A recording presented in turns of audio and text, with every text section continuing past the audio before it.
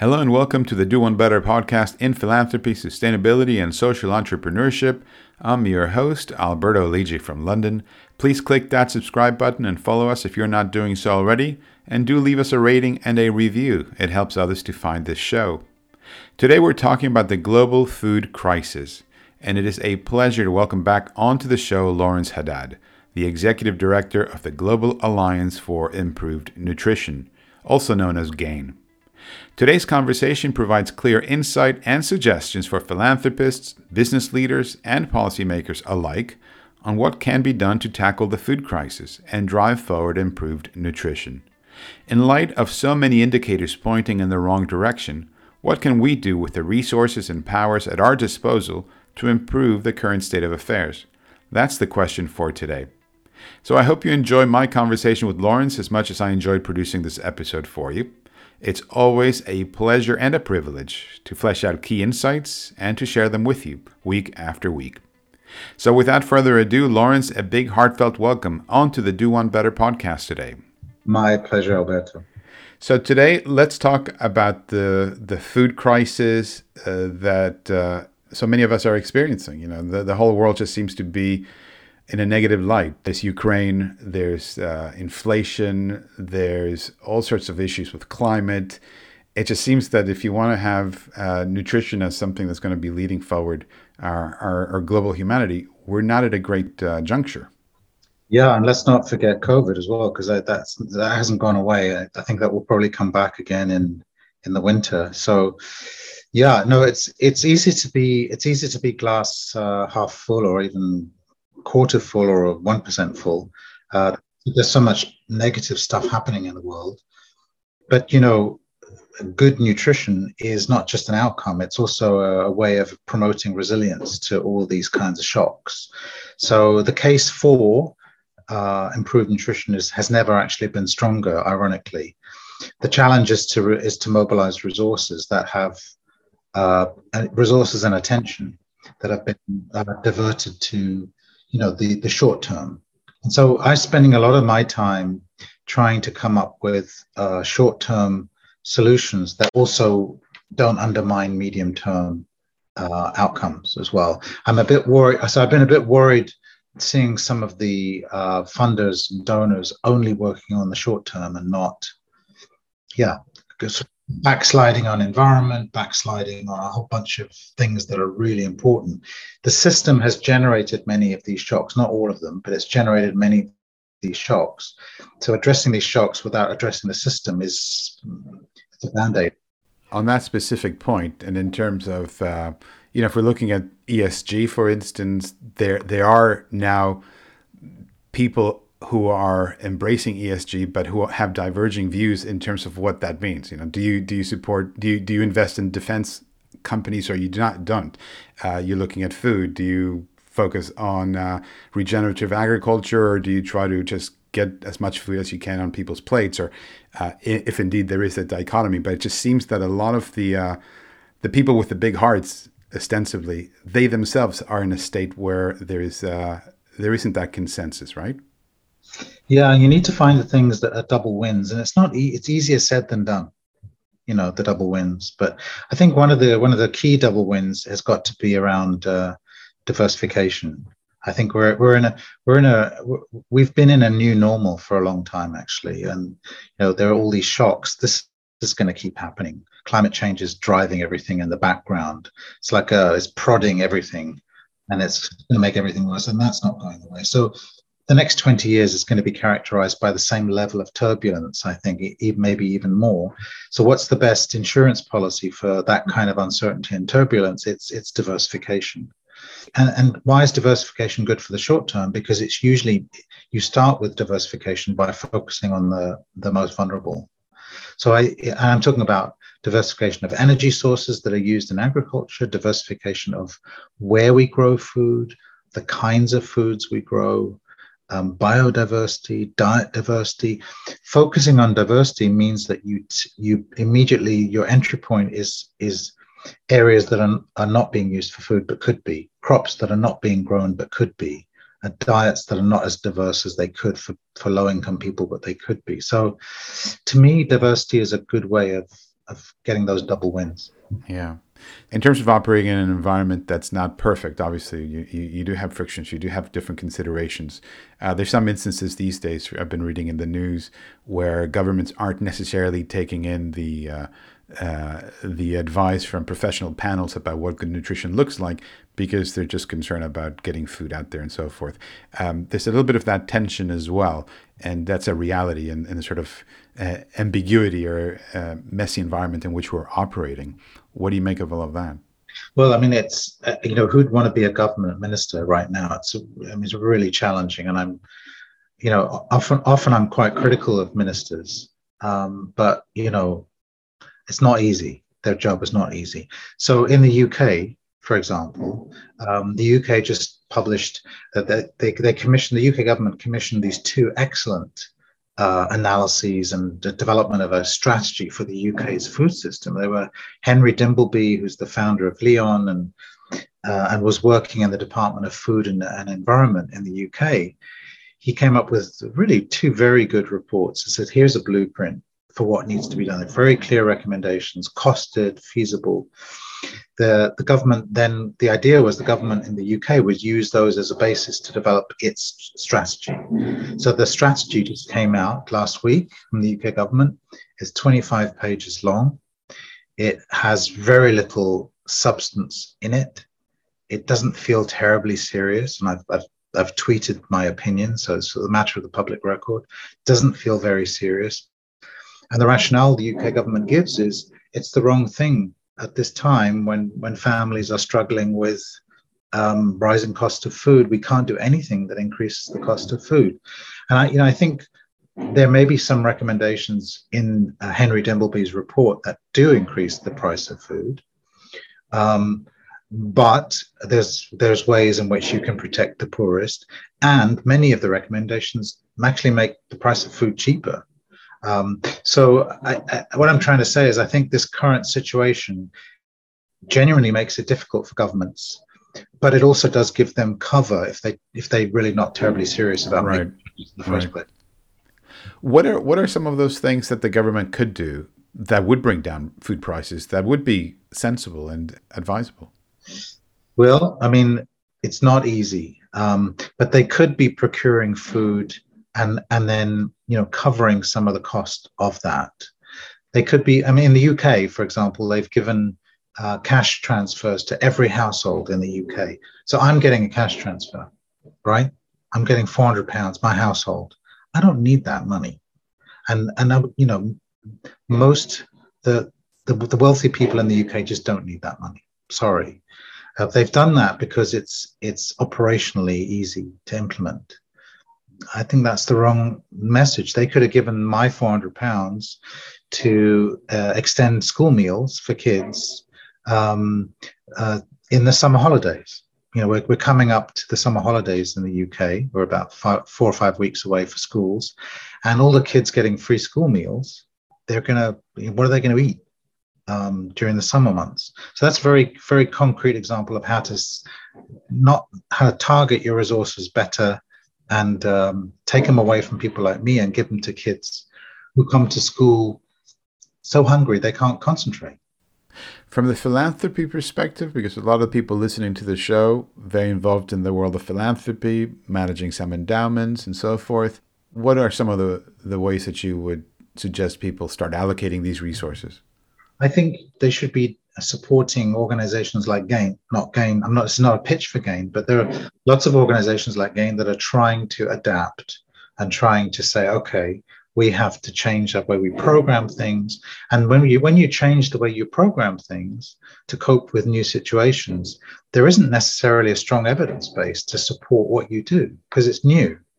And so you have to take a few risks. And I think philanthropists are, most of them come from the private sector, and they have been very successful business women and men who've probably made their fortunes through taking risk, calculated risk, but backing their instincts, backing their judgments, being willing to fail, but to learn from the failure and do things differently. They need to support organizations like ours who are trying new things for new situations, but the government funders will be much more reluctant to back us because they're saying, where's the evidence base? And so I think the philanthropies need to be the ones with a slightly greater appetite of risk in unusual times. I think there are also things that the philanthropies can do that are natural things for them to do and not natural for others. So, for example, it's really boring, but data availability is really important. We really don't know much about who's being worst affected, in which areas, in which regions. We can guess, but we'd like to have more refined knowledge. So I don't know, in the 10 countries that GAIN has big programs in, we don't really know what's happening to diets. We know that it's harder for families to get diets, to get adequate diets, but we don't know if they're protecting the kids to the detriment of the adults or not. We don't know if they're prioritizing calories to the detriment of healthy food or not. We don't know if they're eating more foods that are more locally grown or not. We don't know if they're resorting to junk food more or not. We just don't know what's happening, and yet there are data applications and data collection methods that are scientifically 90% okay, but are inexpensive and rapid and cheap, and can be done quickly. Again, typical data funders wouldn't fund that because it's only 90% valid. 90% is good enough. 90% is better than 0%, which is what we have right now. So I think the private sector is much more pragmatic, and I think philanthropists are quite pragmatic, and I think they don't have as many hoops to jump through and as many bodies to be accountable to as some of the more institutional funders do. So take some risks, do things that you're really good at. Analyzing and collecting data, the private sector is brilliant at that. Public sector is not very good at that. So just some examples, Alberto. Sorry, long answer. No, long answer, but great answer. And I guess there must be an appreciation of the value of good enough, right? Like, I think the private sector has more of that than the public sector, because the public sector has the luxury of waiting until it's perfect. And to be fair to the public sector, some of the bodies that are in the public sector are norm setters. They set standards, so their standards have to be really rigorous and empirical. But it's always in comparison to what, and it just feels like some data that have some credibility is better than no data. The counter argument is bad data is worse than no data, and I totally buy into that. But we're way beyond bad data. What about the corporate space? What could they be doing to leverage their resources, their infrastructure, to address the current situation? Well, I think whatever they can do to reduce food loss and food waste is really key. Regenerative agriculture is really important, but that feeds into the whole diversity narrative that I've been talking about. I think treating their workforce well and treating their supply chains, making their supply chains more resilient, is going to be really important for them. Paying a decent wage. It may not be initially economically terribly attractive, but I think in the medium term, all the evidence I've seen looking at S&P 500 companies is that these kinds of investments hit the bottom line in years 1 and 2, but they begin paying for themselves in year 3, 4, and 5. So whether the CEOs can keep the wolves at bay in year 1 and 2 to realize the benefits in years 3 and 4 and 5, I don't know.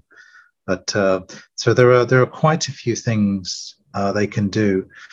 I think also kind of not profiting from the situation as well. So there are things that they can not do that are beneficial. So we've seen a little bit of price gouging in some of the fertilizer sector, some of the food sector.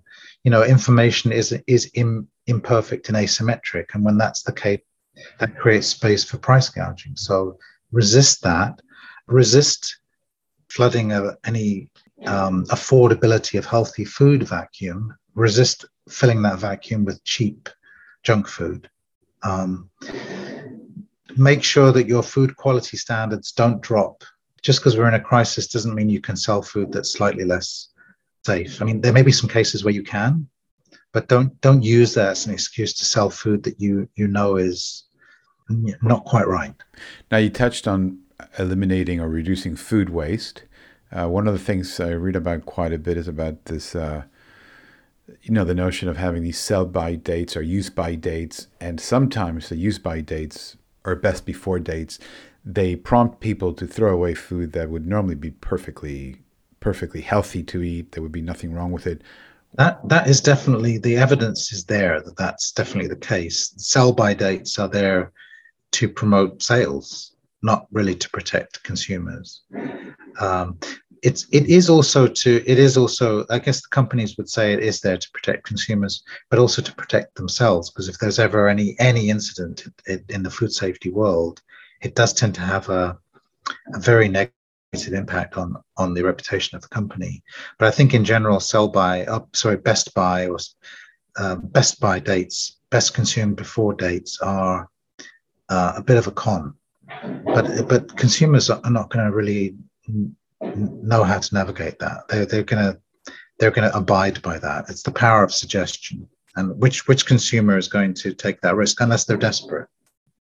But what could companies be doing? They could be avoiding the buy two get one free on junk food. Switch that to healthier foods. Switch that to healthier foods. There's loads of things they can do. They've just got to have the mindset that they want to do it. They don't need my advice. They just need they're so innovative.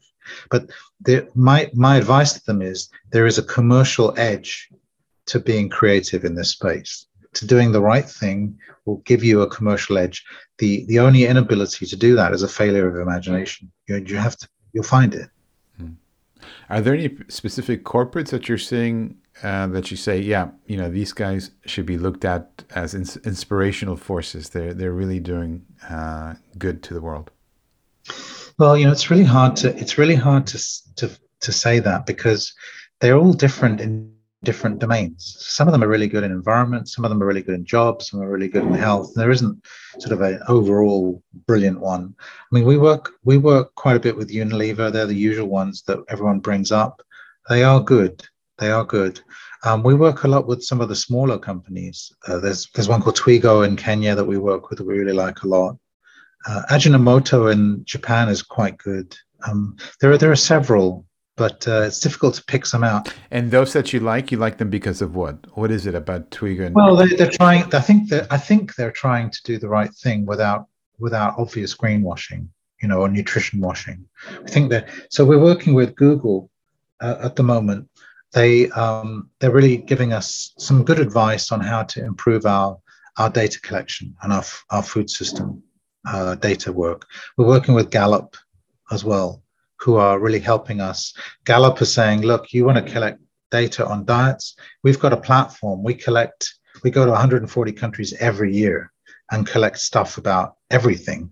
We can add a 10-minute questionnaire on diets. You ask 20 questions, yes, no. You can do that in 10 minutes, and they've done that, and it's incredibly valuable what we get back. And so there are companies that are willing to work with us. Legal in General are doing some really interesting work on health equity stuff. Really, there are companies that are doing good stuff.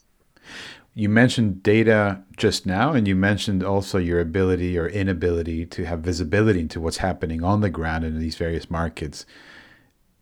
Is that arguably the point to focus on if you're, say, a philanthropist? I mean, I think it's an area where there's a massive value add. I'm on the, David Nabarro has been appointed one of the leads of the Global Crisis Response Group.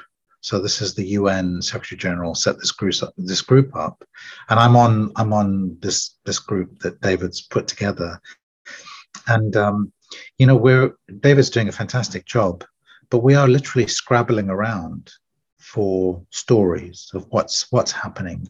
We've given up on hard data. We've got some data from the World Food Programme, but that's very specific, and it's only in a few countries. It's good, but it's not as good as it's not good enough. And then we're sort of scrabbling around for stories. Tell us what's going on in your part of the world, and it just seems incredibly random and incredibly patchwork. And it's so I think data is very important. I also think the work that journalists are doing is very important. Journalists in the countries, on the ground, telling the stories.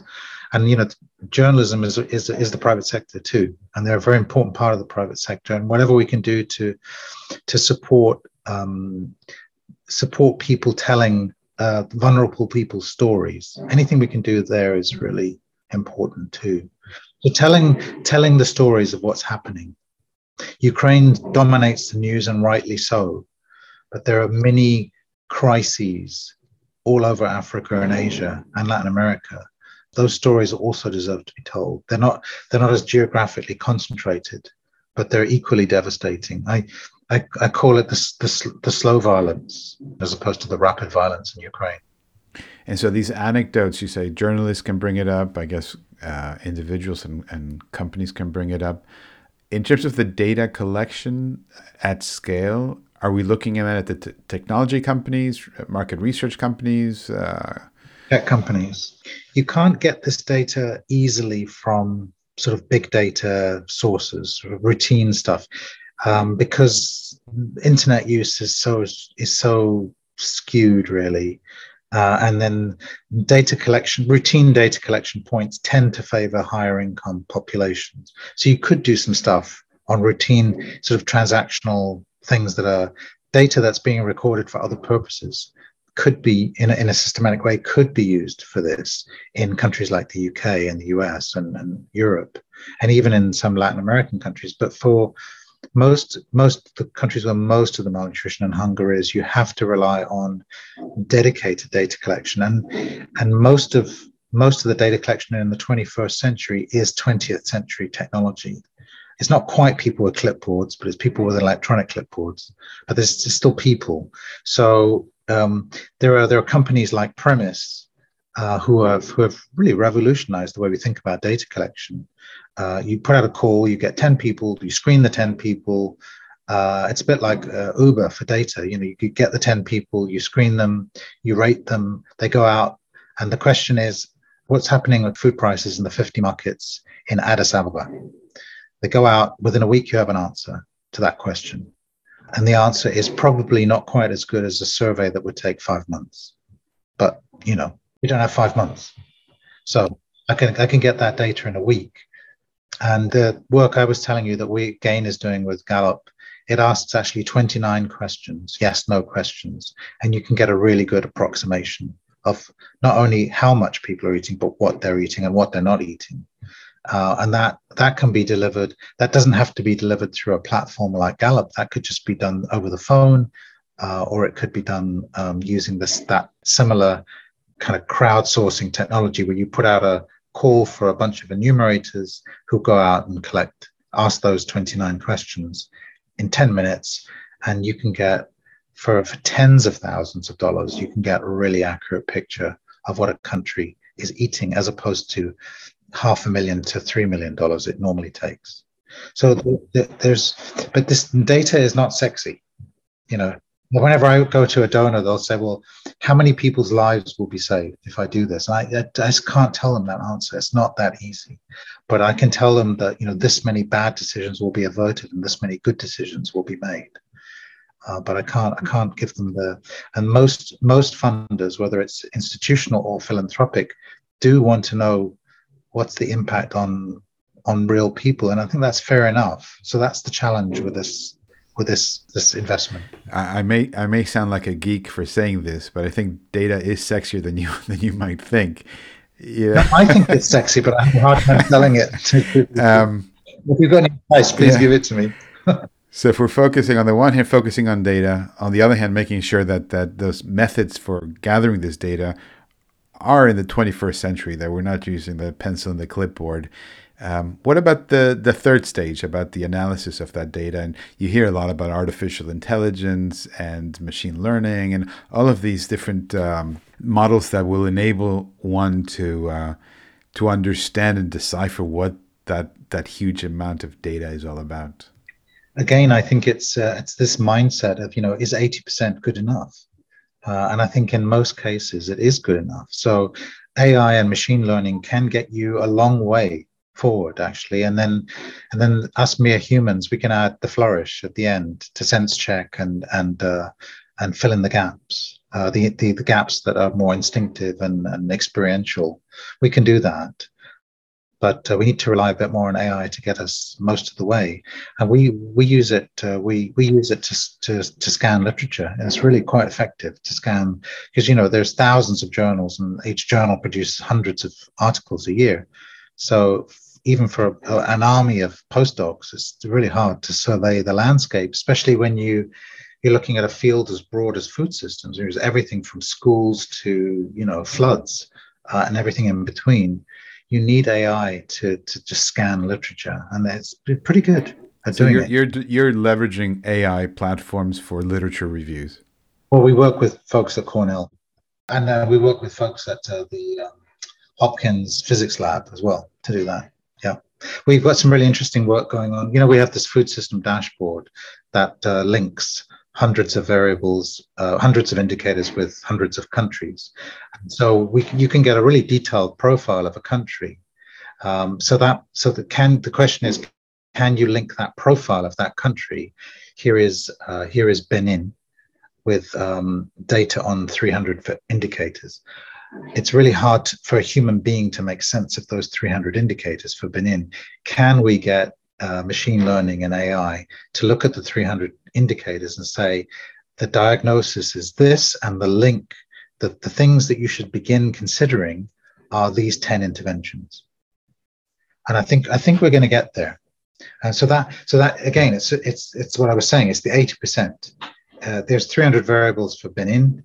No one can really make sense of that in a system way. So we need AI to look at the 300 and say, okay, based on this profile, and based on what other countries have done with different profiles or similar profiles, we think you should think about school feeding, biofortification, promoting SMEs, regenerative agriculture, and something.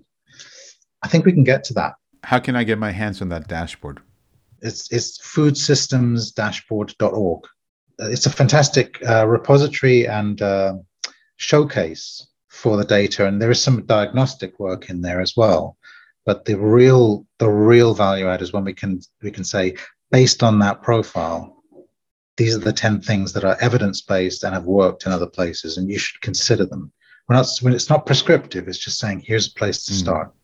And touching on the point a little bit earlier about good enough, and now based on this dashboard you're telling me and recommendations for different countries and so forth, we know that smoking is bad for you no matter where you live or who you are. It doesn't bode well, statistically speaking.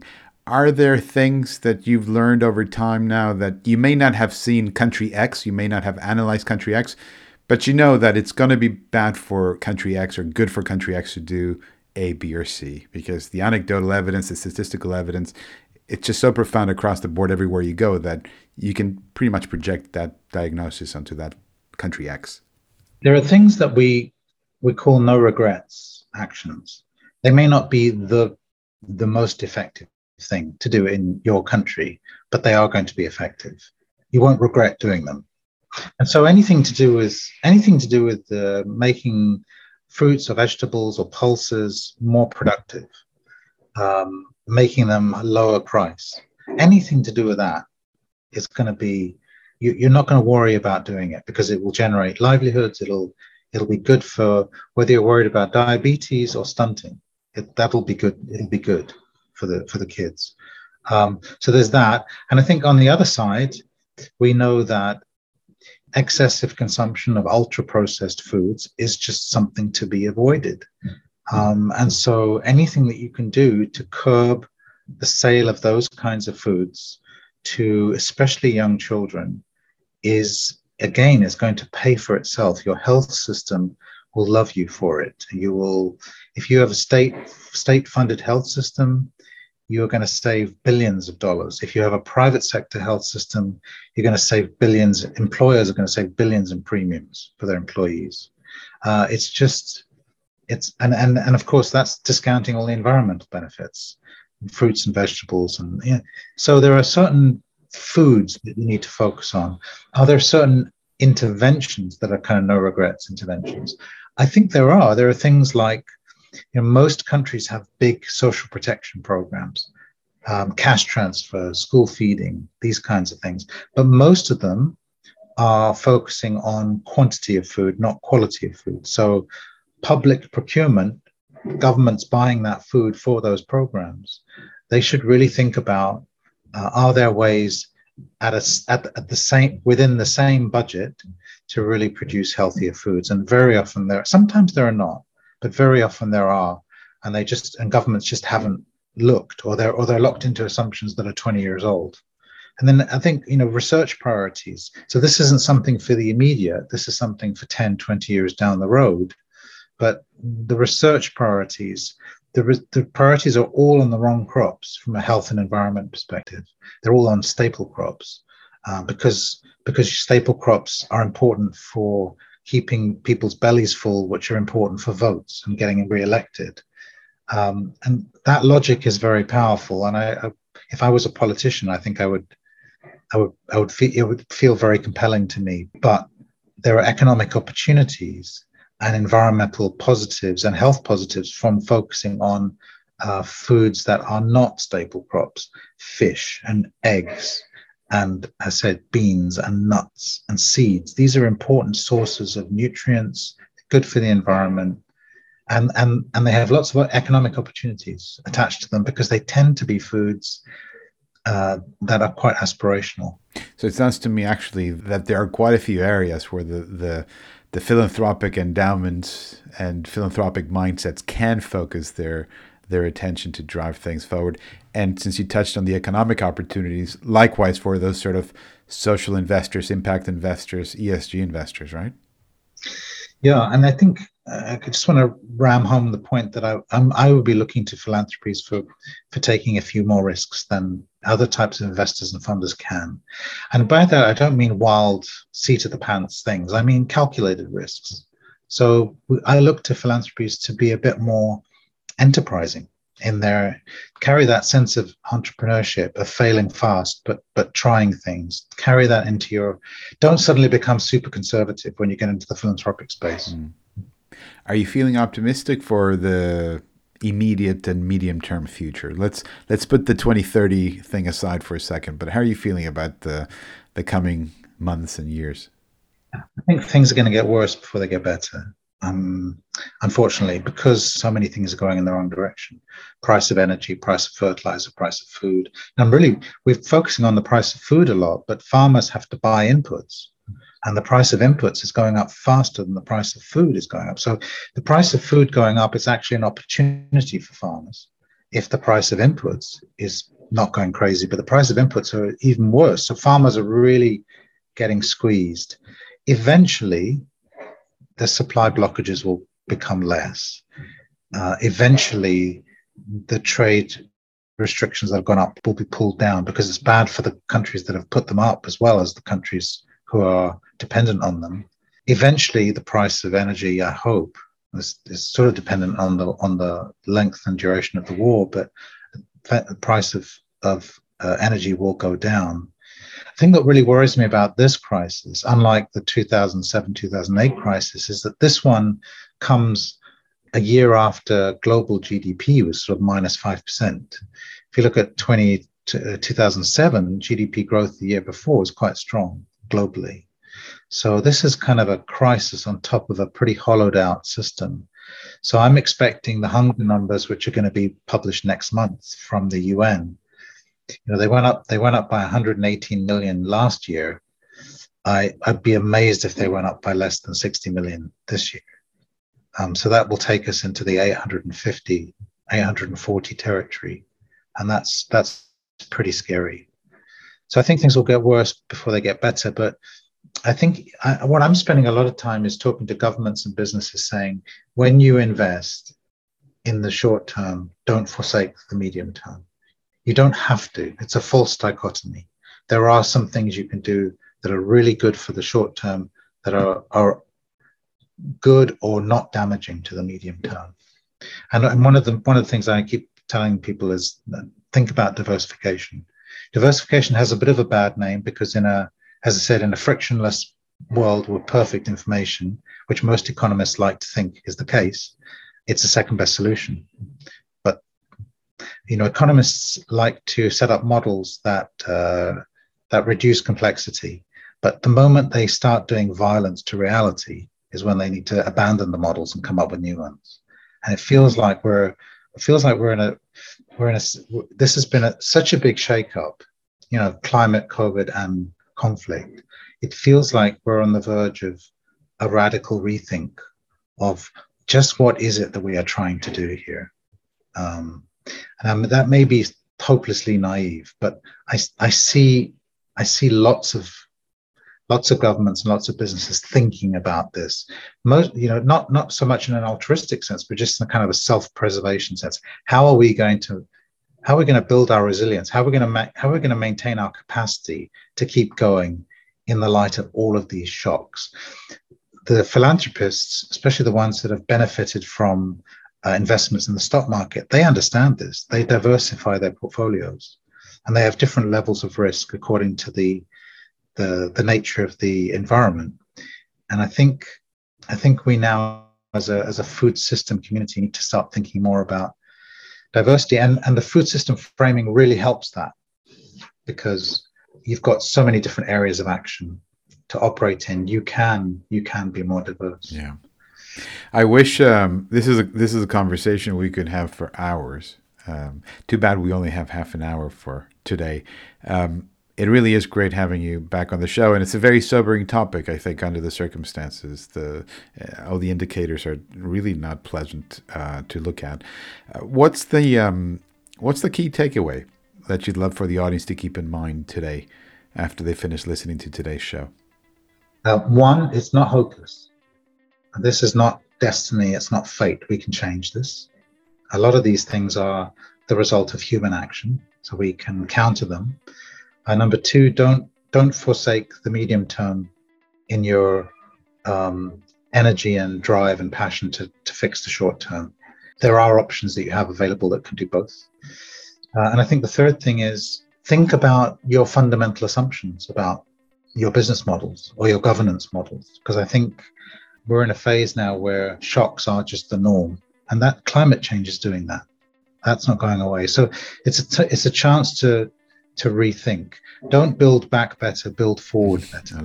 I love it. Lawrence, thank you very much for joining us today on the Do One Better podcast. Great seeing you again. Likewise, Alberto. Always great to see you and hear you, and thanks for the great questions. And thanks for what you're doing. You're one of the journalists that I very much appreciate. Perfect. And that's a wrap. Thanks very much for tuning in. As always, you've been listening to a great chat with Lawrence Haddad, the Executive Director of the Global Alliance for Improved Nutrition. For information about this episode and nearly 200 other interviews with remarkable thought leaders in philanthropy, sustainability, and social entrepreneurship, just visit our website at lidji.org. That's lidji.org. Please click that subscribe button and follow us if you're not doing so already. And leave us a rating and a review. It helps others to find this show. Thanks so much for tuning in, and I'll catch you next week.